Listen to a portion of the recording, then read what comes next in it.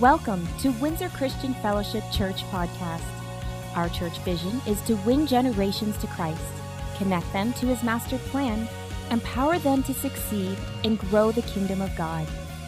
For other podcast resources or more information about Windsor Christian Fellowship, please visit us at www.wcf.ca.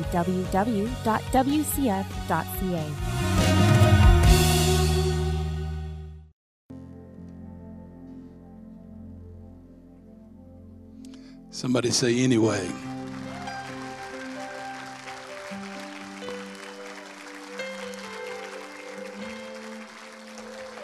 Would you stand with me all over the room? Everybody stand for the reading of the word.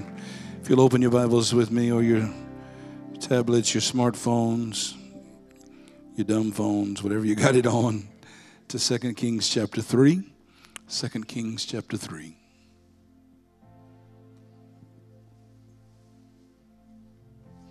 I want to teach today from the context of people that often view life through this set of lens. Fill in the blank here. My life would be happier. My life would be easier. My life would be better if I had blank. If I had what? Because most people I meet, everything they need to be happy is somewhere else. Everything they need to feel like their life is worthwhile, they haven't yet obtained. So people say this: my life would be happier, it'd be easier if I had more time. But time doesn't change. Time's only 24 hours a day. It never increases. Everybody in the building has the same amount of time. My life would be better, I'd be happier. Life would be easier if I had more money. In the restaurant last night, when the guy asked what would I like to eat, I looked at his head of hair and I thought my life would be better, easier, and a whole lot better if I had hair. I mean, there are people that say my life would be better, it'd be easier, I could be happier if I just got healed. Or maybe if I had a husband. Maybe if I didn't have a husband. But how many of you know that life never becomes full of fulfillment and realized potential as long as you believe that your need or something you lack is hindering your progress? Because what's hindering your progress is not outside of you. What's hindering your progress is in you.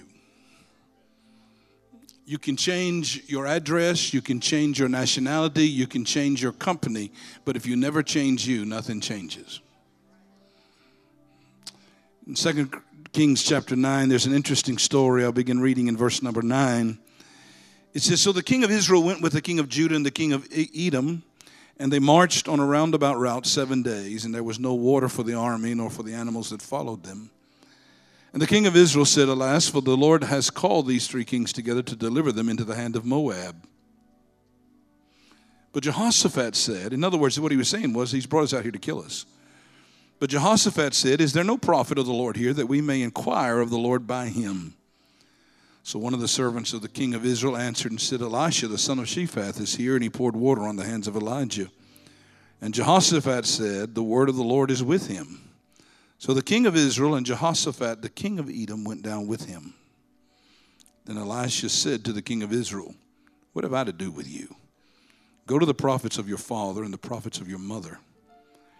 But the king of Israel said to him, No, for the Lord has called these 3 kings together to deliver them into the hand of Moab. And Elisha said, As the Lord of hosts lives before whom I stand, surely were it not that I regard the presence of Jehoshaphat, the king of Judah, I would not look at you nor see you. Now bring me a musician.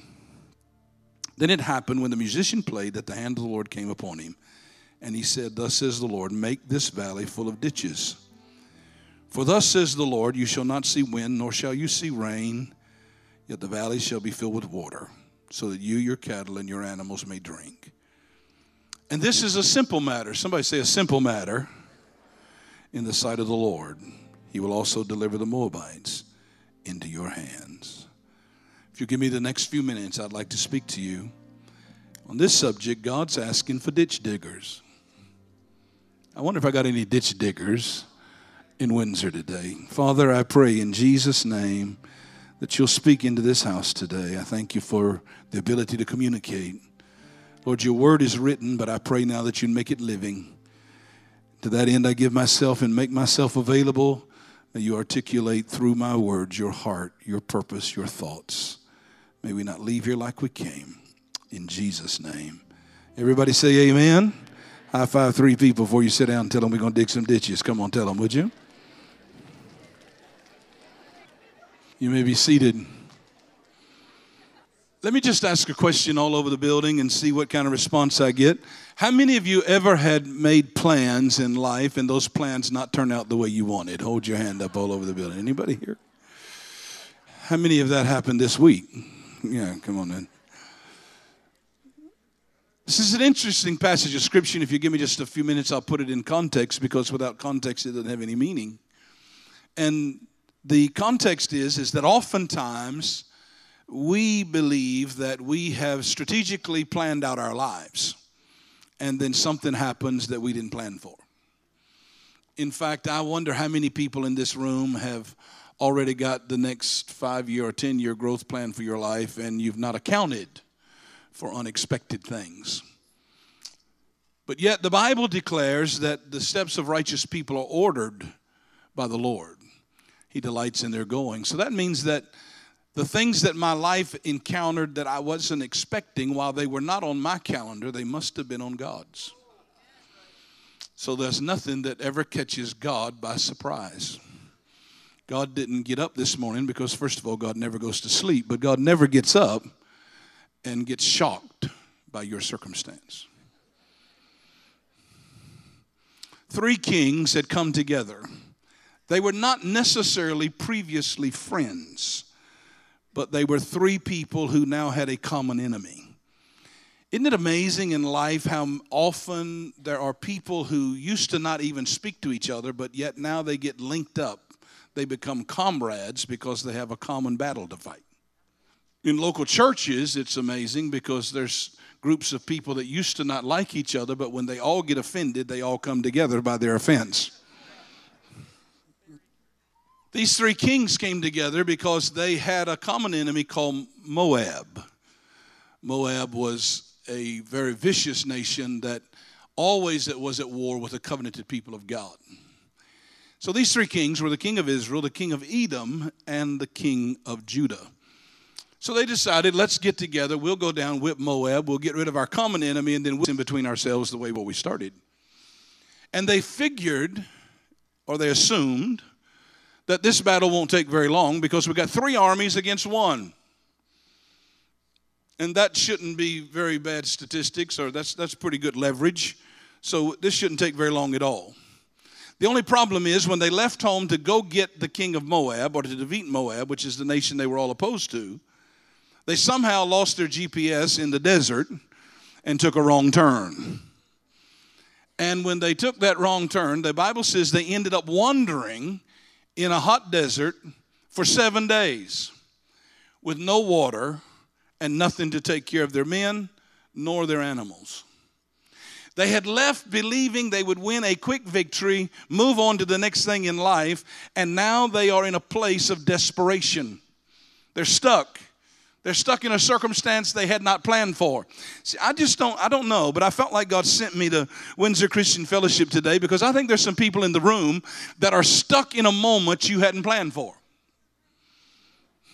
This was not on your calendar, but life has a way of creating cycles or circumstances that bring out the best dysfunction in us all.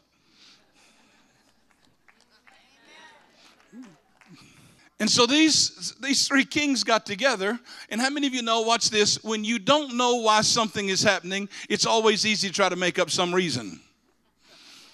I ain't got no help, but let me try that again, huh? The worst thing we do as human beings is we always try to give an explanation for everything, even when we don't know what it is. If you don't know that, you've never been married. Come on, somebody help me, huh? If I don't know why it's happening, I'll at least come up with something. So these three kings get together and decide, you know what, there's got to be a reason for why this thing's going on. And they come up with a bright solution that God brought us out here to kill us. This is what's happened. We were fine when we were home, but now God has brought us out here to kill us. I wonder how many people in this room have felt like in some point in time in your life that God brought you to a place of difficulty, challenging circumstances, a very adverse environment, and He brought you there because somehow He was trying to judge you, He was trying to destroy you, He was trying to kill something in you that He didn't like. May I suggest to you today, if God really wanted to kill you, He wouldn't have to take you anywhere. Come on, really think about that. If you really believe God wanted to kill you, do you think He'd have to take you to Detroit to do it? No. If He wanted to kill you, He could leave you right here. The truth of the matter is, God wasn't trying to kill them. He was trying to get their attention. He wanted to be a part of their life. He wanted to be a part of their journey. Because what these three kings represent is they represent the part in all of us who like to make plans for our life and leave God on the outside of it. In other words, we believe somehow, God, you let me be born again. Let me make sure heaven is taken care of, and I'll take it from here. I ain't got no help, but I call what Dallas Willard, the great theologian, said. He calls it vampire Christianity. We want Jesus' blood and nothing else. I don't really want your direction. I really don't want your authority. I really don't want your lordship. I don't want you really giving me any instructions. I just want your blood to cover me so that I know that I'm okay for eternity. But I really don't need you as any part of my life. Even though the Bible says, trust in the Lord with all of your heart and lean not to your own understanding. In all of your ways acknowledge Him, and He will. Somebody say He will. He will direct your paths. So these guys did not trust in the Lord. They trusted in their own might, their own power, their own ingenuity, their own talent, their own giftedness, their own educational, their own intellect. They trusted in everything we should never trust in because somehow we believe that's the stuff that's going to get us over. And how many of you know that's just an aid to what God really is going to do inside of you? If you are talented, God will use your talent, but your trust better not be in your talent. And so when those guys got together, they trusted in all that stuff, and God said, I'm not going to let you win this because watch this. If you can do it without God, then more than likely you'll take the credit rather than giving it to Him. If you're depressed over something that hasn't happened that you thought should have happened, it's a good sign that you probably would have taken the credit had it succeeded. Selah. Stop thinking about that for a moment. See, I don't know that out of a book I read. I know that out of personal experience. Because there's been multiple times in my life that I just went ahead and did things. Because I just made assumptions that it would be okay. I'm a pretty smart guy. This will work. And then I got in the middle of it, and it didn't work. In fact, it became very challenging. And what I did in the midst of the challenge, watch this, because sometimes your blessing is not in everything working. Your blessing is when nothing works. You can write this in your notes. Here's the first thing. Any need that you have that drives you to God is not a problem. It's a blessing. Let me try that again. I didn't get any love in that section. Let me try over here. Any need that you have in life that drives you to God is not a problem. It's a blessing. If it makes you look to God, that's not a curse or a problem. It's a blessing. Because at the end of the day, God wants a relationship. Let me ask you a question. How many of you pray more when you're in trouble? Hold your hand up. Be honest. How many of you pray more when you're in trouble? That's why you stay in trouble.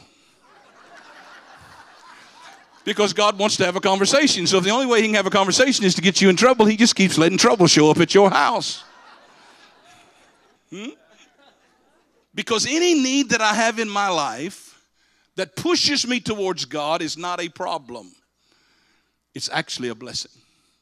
And what we have to learn is we have to learn how to look at the adverse situations of our life and not misinterpret them. Because that's what those guys did. Those guys said God's out here to kill us. God was out there bringing them to a place of revealing how much He wanted to be with them. My wife has had a interior design business for several years, and she doesn't do so much anymore, but she's tried to work with me. I have very little interior design creativity. To me, it's a wall. Paint it. I don't care what color it is. Paint it. Put my chair there and my television and paint it. I don't care. I thought beds were made for sleeping in, but they're really gatherers of pillows. She said, look at these wonderful pillows I got. We don't even use them. They're not pillows you lay your head on. They just sit on top of the bed. So anyway, I'm learning. I'm a great learner. I'm learning. Praise the Lord. Every man in the room said amen, huh? But my wife began to teach me that there are certain things you can do that change actually value. And one of the things is framework. Framework. She said, you can take a picture that's not very expensive, but put it in the right frame, and you'll make it valuable. To the eye of the beholder, it'll become valuable. But you can take a picture or a piece of artwork that is very, very expensive and put it in a cheap frame, and you cause the value to be misplaced of the picture that you're looking at. Hebrews chapter 11, verse number 3 says this, for by faith we know that the worlds were framed by a word from God.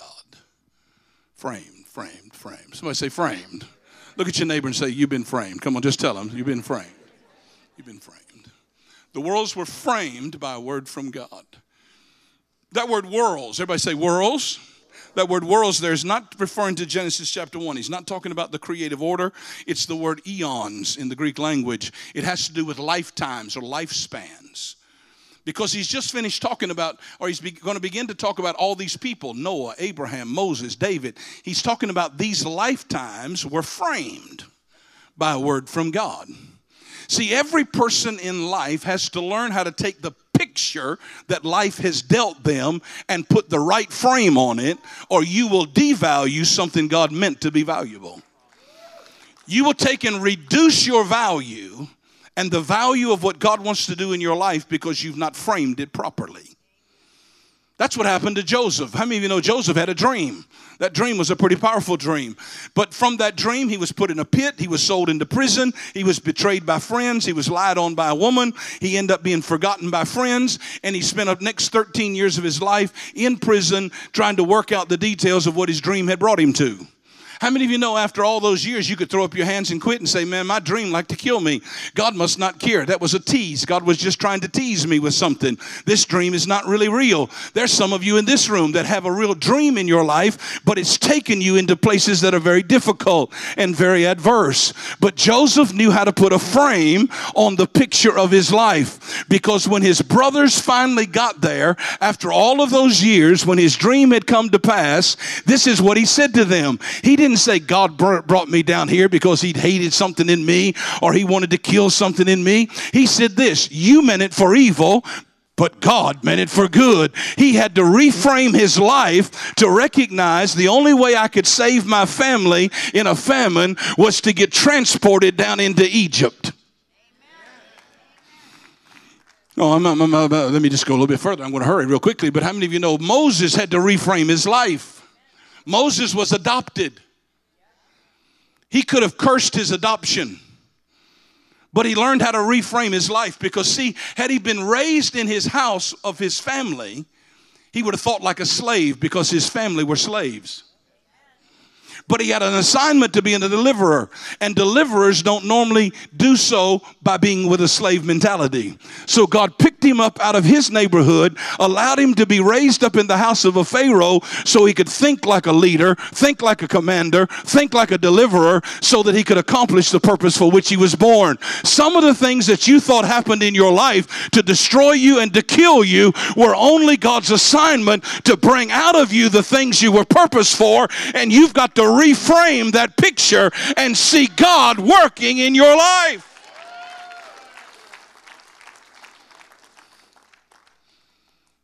So all of a sudden these kings get there, 7 days, no water, nothing. Their animals are thirsty. The soldiers are thirsty because they're all walking. The kings are riding. But the men are walking, no water, nothing, 7 days. They were ready to quit. People were frustrated.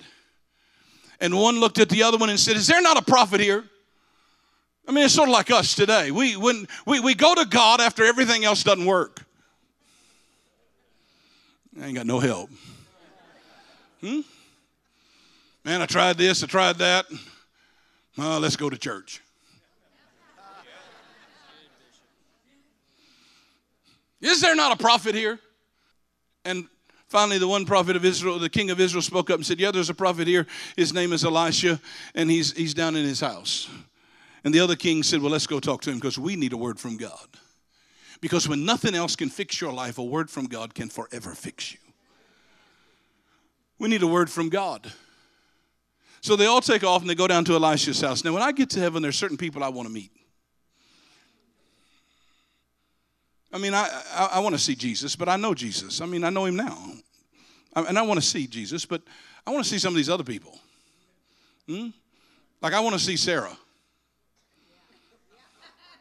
I want to see a woman at 90 years of age men are still hitting on.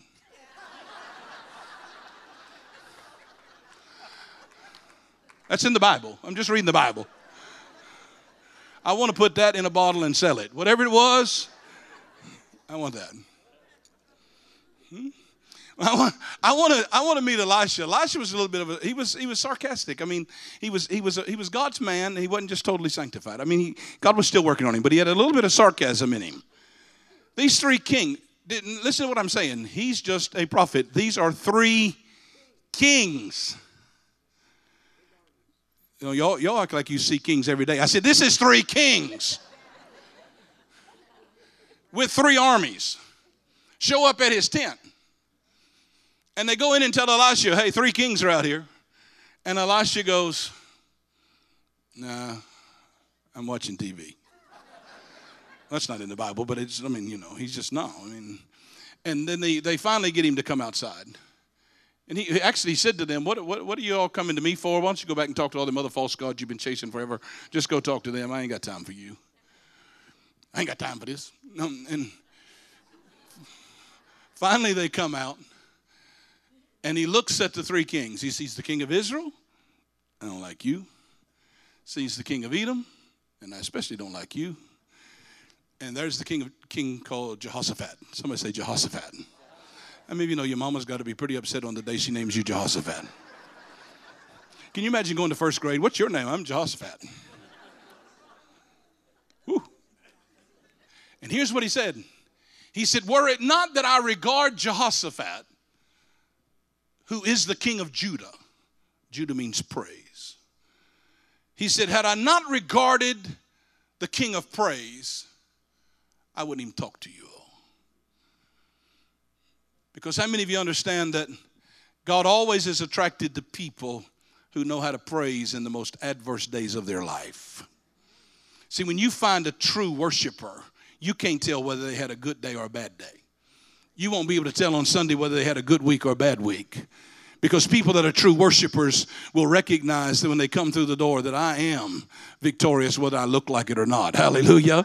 And I'm going to throw my hands in the air and I'm going to worship and I'm going to give thanks because I know God is with me even when I can't see him. I know he's here and I will bless the Lord at all times and his praise shall continually be in my mouth. I wonder if anybody in the room has got a praise that's on the inside of you that you could give him this morning. Come on. I'm going to give you 10 seconds just to give him a great big praise.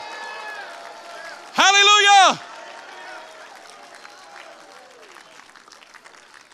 So he looks at the king Jehoshaphat, the king of Judah, and he said, because I regard you, then I will see, I will give you a word.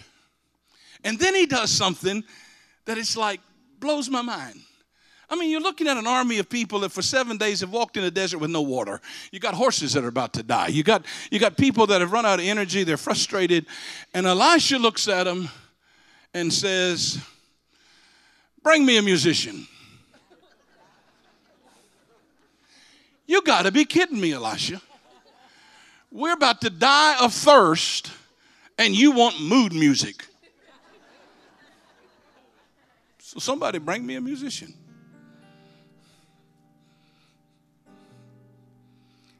It was not uncommon in the Old Testament for prophets to constantly ask for musicians. They called them minstrels. It's the same reason why David was able to go into Saul's presence when he was tormented and bring a harp and bring minstrels. Because listen to me, some of the reason we never get the answers we're looking for is we keep trying to find them in the wrong kind of atmosphere. Until you change the atmosphere of your life, you'll never change the trajectory of your life. Everything God does, everything in the world comes out of sound. Sound. When God got ready to create the world, he didn't head to his shop. God doesn't speak to just talk. He speaks to communicate, to create, to create. Every time he speaks, something creative comes forth. God creates by the power of his word. If you go to study even the smallest elements in our world today, the chairs you're sitting on, they've got molecules and they've got atoms, but there's something even smaller than the atom. And the thing that's inside of an atom is called a quark. And a quark is nothing more than sound waves. Inside that chair today is sound waves. It's moving. Everything in the world has sound waves in it still. They just finished, I don't know how many of you read, even the telescopes that are doing the listening and everything on the Mars expedition has found out that there's sound in heaven. The heavens are constantly sound. And it's constantly, they say it's ever expanding. Why? Because once a word is released, it has nothing to stop it. It just keeps creating. Wherever it goes, it just keeps creating. When God wanted light, he didn't get a flashlight. He said, let there be. Light came. Hallelujah. And how many of you know when he speaks, am I doing all right? Can I keep going? How many of you know when he speaks a word, he can speak a word and bring it into existence without any supporting cast? When he said, let there be light, how many of you understand that he wasn't talking about the light of a sun because the sun wasn't created till the fourth day? He can bring forth something that has no source because he's God. And when God speaks into the affairs of your life and my life, he can create things that have never been made before, and they don't even have to have a supporting cast in order for them to become reality. Because see, sometimes you have to just change the atmosphere in your house. If you want a different life, make a different sound. You can't live forever in negativity and actually live out victory. I ain't got no help in here right now. It's just everywhere. It's just death and life are in the power of your tongue. By your words, you're justified. By your words, you're condemned. How do you set the atmosphere of your life? You set the atmosphere of your life by what comes out of your mouth.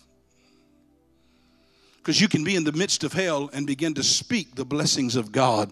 And God can change everything around you while everything external am I doing all right?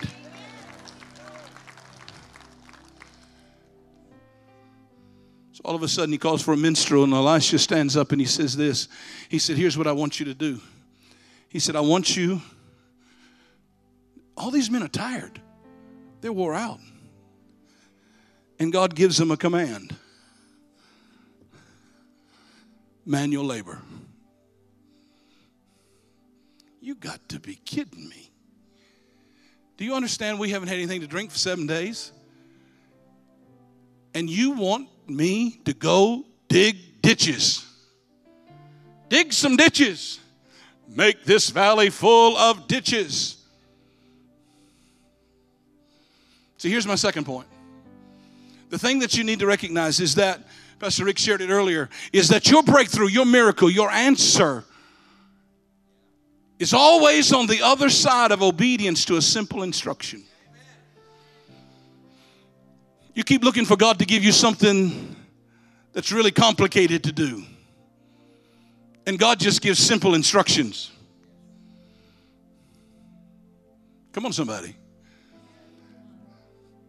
I can't have any peace in my life, and I'm offended, I'm angry, and God gives a simple instruction. Forgive them. Okay, I can't do that. I need 5 appointments with some counselor, and I need to go through all kinds of medicine, because I mean, after all, that's a whole lot more sophisticated. I'm not knocking any of that. What I'm saying is, oftentimes your miracle is just on the other side of simple obedience. Simple obedience to a simple instruction. All through the Bible, Jesus worked miracles not by asking people to do complicated things. He asked them to do simple things that were a response to his word. He said to a man with a withered hand, stretch out your hand. See, we somehow in church have got this mentality. God will never ask me to do something I can't do. Are you kidding me? He called a dead man to come here. How many of them you seen lately? Lazarus, come here. Okay. Oh, man with a withered hand, stretch it out. How many of you know the guy with the withered hand could have went, I can't. My hand's withered. But obedience to a simple instruction brought a miracle. Make this valley full of ditches. See, listen to me closely. In a download world, we don't like to dig. We like miracles on demand.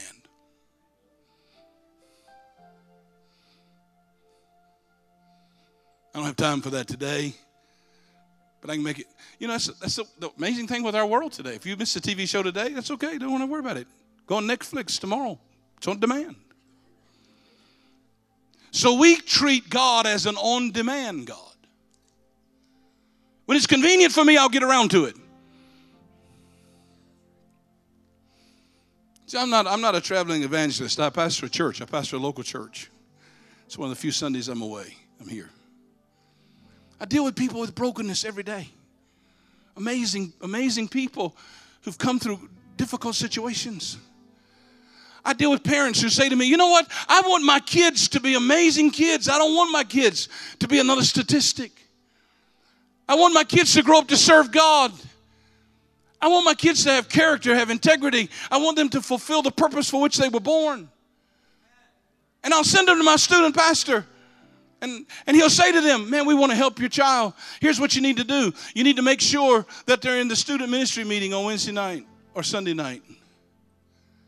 Oh, no, I don't have time. I can't do that. I mean, I work 6 days a week.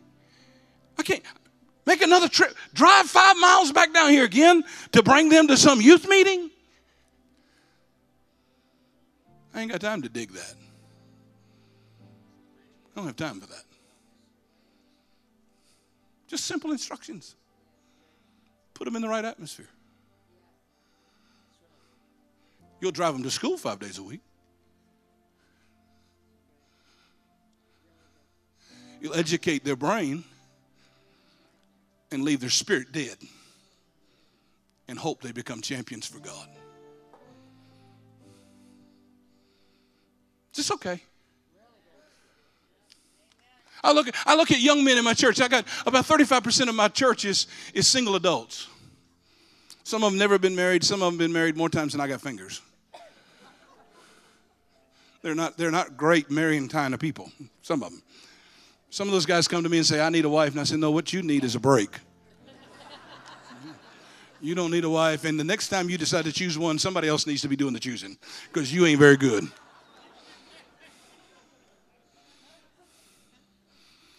But I look at some of my young men, they say, well, I'd really like to get married.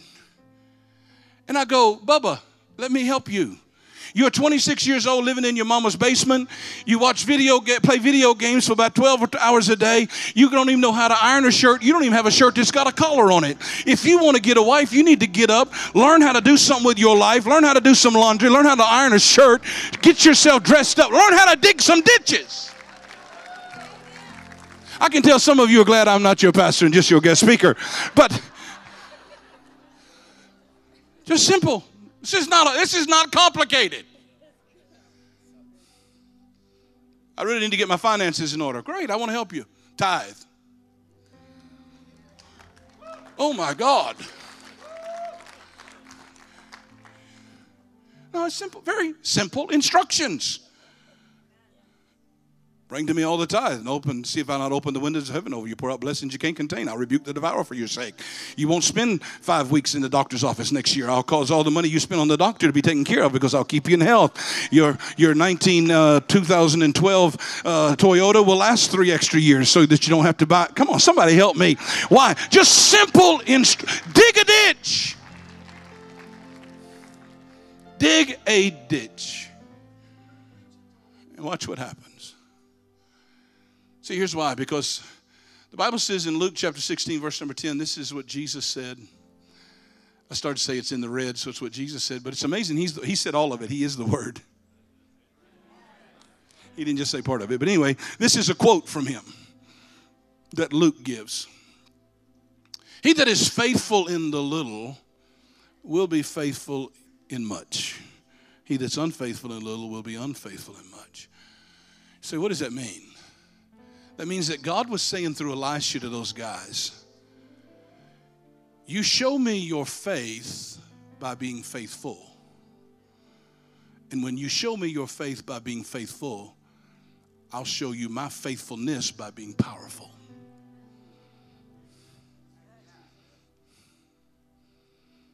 Because all faith has to have a corresponding action.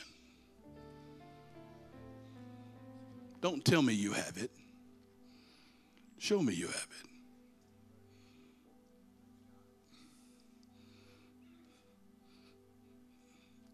Hundreds of people have gone through our mentoring program. And they all come to me and say, God's called me too. You fill in the blank. God's called me to be a businessman. God's called me to be a missionary. God's called me to be a prophet. God's called me to be a doctor. God's called me. And I said, Romans chapter 12 said that if you ever get your head in the right place, get renewed in your mind, then this is why you do that, so you can prove the will of God. You've been called to be a doctor? Prove it. Don't tell it to me. Go to school. Prove it. You've been called to be an apostle? Prove it. The Bible says prove the will of God. In other words, make it demonstratable. Dig some ditches. You ready for water? Dig some ditches. My friend Steve Furtick, who I was just with this week, he makes a statement in one of his books. He says this. He said the 2 things that cause people to get stuck in life at bad places is, first of all, they don't dream big enough.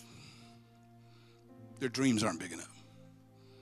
So there's some people in this room, God sent me to you this morning to say to you this. The reason the things you've prayed for have not come to pass is because your prayers were too limited. There's some things I prayed for that I'm thankful God didn't answer. Because had he answered that, I couldn't be doing this. Sometimes we pray out of a finite position and God answers out of an infinite wisdom. Can you trust him enough that when he says no or doesn't respond, can you still keep? That's why I had Joey sing that song anyway. Can you pray when nothing seems to be coming the way that you thought it should? Will you pray anyway? Will you trust anyway? Come on, somebody, huh? Will you still dig ditches when there's no clouds in the sky? See, Elisha told those guys there will be neither sign of wind, there won't be any rain, but there's going to be water. So the people that say, you know what, when I see the clouds gathering, I'll start digging ditches, they're going to be too late.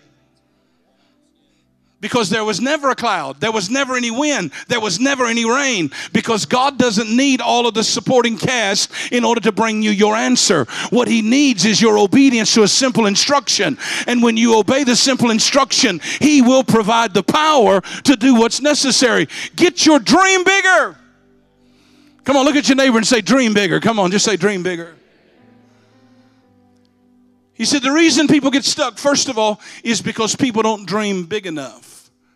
But he said the primary reason, the second reason that people get stuck in life is they're not willing to start small enough.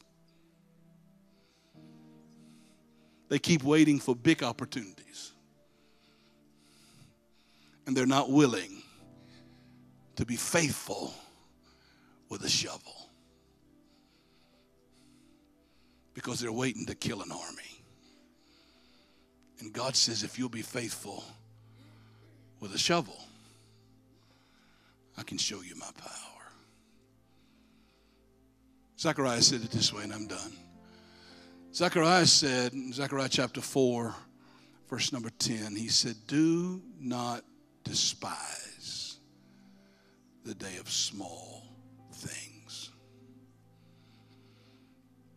Sometimes you believe that the thing that God's saying to you seems so insignificant. What difference does that make? But don't despise the places of faithfulness in small things. Because big doors swing on little hinges. And when you become obedient to small things, God brings big results. All over this room this morning, as we get ready to pray in just a moment, I wonder how many people in this room today will be honest enough to say, Bishop, I'm in a life crisis moment. I had plans, but they didn't turn out like I planned them. But I recognize today that my circumstance has not come to destroy me or to take me under. My circumstance is really pushing me towards God. And I'm going to quit calling it a problem and start calling it my blessing. Because if it's making me chase God, it must be a blessing. It must be a blessing. See, sometimes God will send your blessing through everything you hate. Don't you think soldiers, the last thing they wanted to do was dig a ditch? But it was the obedience to a simple instruction that brought them their miracle. I want to help somebody today. I really want to help somebody across this room. Pastor Joy's going to sing a song about God taking us higher, and then I'm going to pray. I'm going to give an invitation to pray. I just want you to listen to the words of this song. Let the Holy Spirit speak to you, because there's some folks in this room that, listen, when you get home today, if something doesn't change in your house, you know your marriage is in trouble. But you don't have downloadable wives and downloadable husbands. You only get Kat and I just celebrated 39 years of marriage, 39 years. And our marriage was like, it was heavenly. It was mostly thunder and lightning.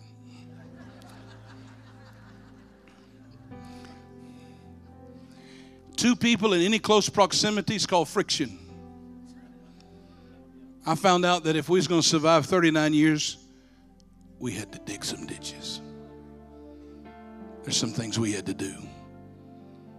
Somewhere along the line, we've bought into a concept that God does everything and we do nothing. But your faith has to be demonstrable. God, I'm willing to put my hand to the plow. I'm willing to dig whatever ditch you ask me, because I need a miracle. In Jesus' name. We have never been this way before. Lord, we enter in this open door. All we know is that we need you more, oh Lord. Oh Lord, take me higher, draw me closer,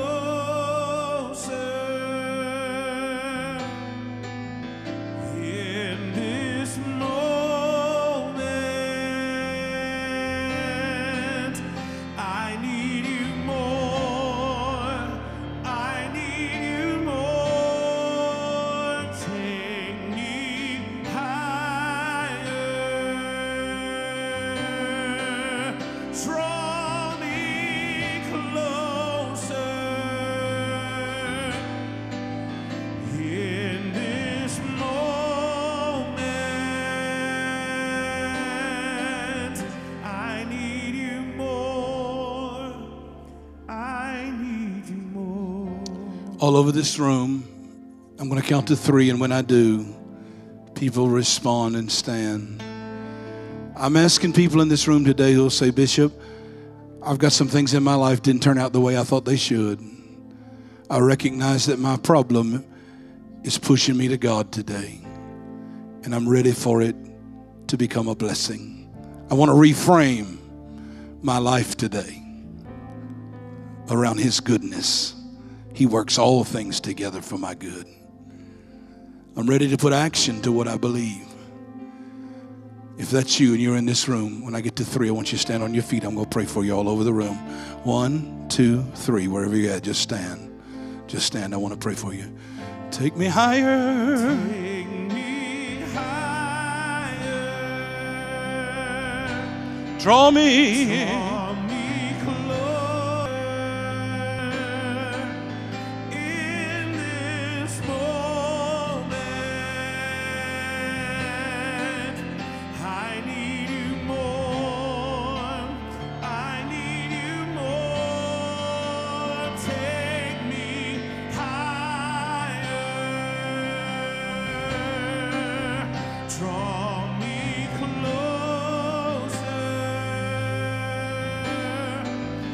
In this moment,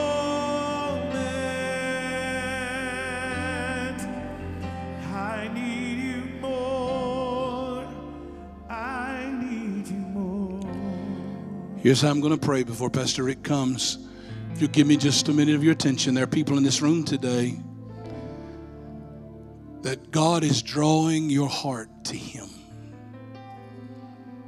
It's not about Him just drawing you to church. He brought you to church to get you to Him.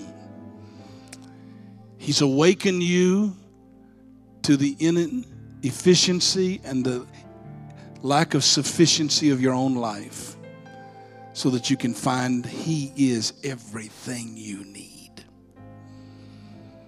There's some of you in this room, He's bringing you from a place of mixture where you've trusted other things and God to a place where you'll trust Him and Him alone. The Bible says some trust in chariots, some in horses, but we'll remember the name of the Lord our God. Some of you in here have never had a relationship with Jesus. The greatest act of faith is to put your confidence in what Christ did for you on the cross. And when you put your confidence in that, the death, burial, and the resurrection of Jesus, your life transforms. You said, that doesn't make any sense. I don't see anything different. I don't see God. Those men that day had to dig a ditch when there was no clouds, no wind, and no rain. And the Bible says that when they acted on what they believed, they got up the next morning and the ditches were full of water. And God defeated their enemies. I'm asking you a question. What would happen today in your home, in your life, in your family, if you just acted on what you believe God was saying to you when there was no evidence, but you trusted Him? That's what's going to happen today. Are you ready? I got 3 people. I said, are you ready? I want you to do something. I'm going to pray. And Pastor Rick's going to come and give instructions for the protocol of this house. There's one sign recognized all over the world, no matter what country you go to. And that is when you throw both hands in the air, it says, I surrender. Some of you may not be physically able, but if you're physically able, I'm not asking you to give up to me today. I'm asking you to say, Jesus, I'm giving up to you. What I've been doing ain't working, but I'm going to give up to you today. Would you throw both hands in the air while I pray for you today? Father, I thank you in Jesus' name for your amazing grace and your amazing goodness. I thank you that you have not brought us to this place to destroy us, but you've brought us to this place to reveal your goodness and to reveal your power and to make your name known in our life. Jesus, we trust you today. We turn our life completely to you. We trust you in all that we do. We quit leaning to our own understanding, and we trust you in all that we do. I pray for people all over this room, individuals, families, households today that are in the crisis of their life. I pray that by the power of the Holy Spirit, they will reframe their world and see that you have a greater purpose than they ever imagined. I ask you today to cause water to appear when there's no rain. I ask you to bring victories when there seems to be no way. Make a way when there seems to be no way possible. Because when we act in faith, you do what we can't do. And I thank you for it. Today I purpose in my heart, I'm going to be a ditch digger. In Jesus' name. All the ditch diggers, would you give him a great big shout of praise as Pastor Rick comes? Wow. Wow. Wow. Thank you, Bishop Tony. How many were ministered today by the Word of God?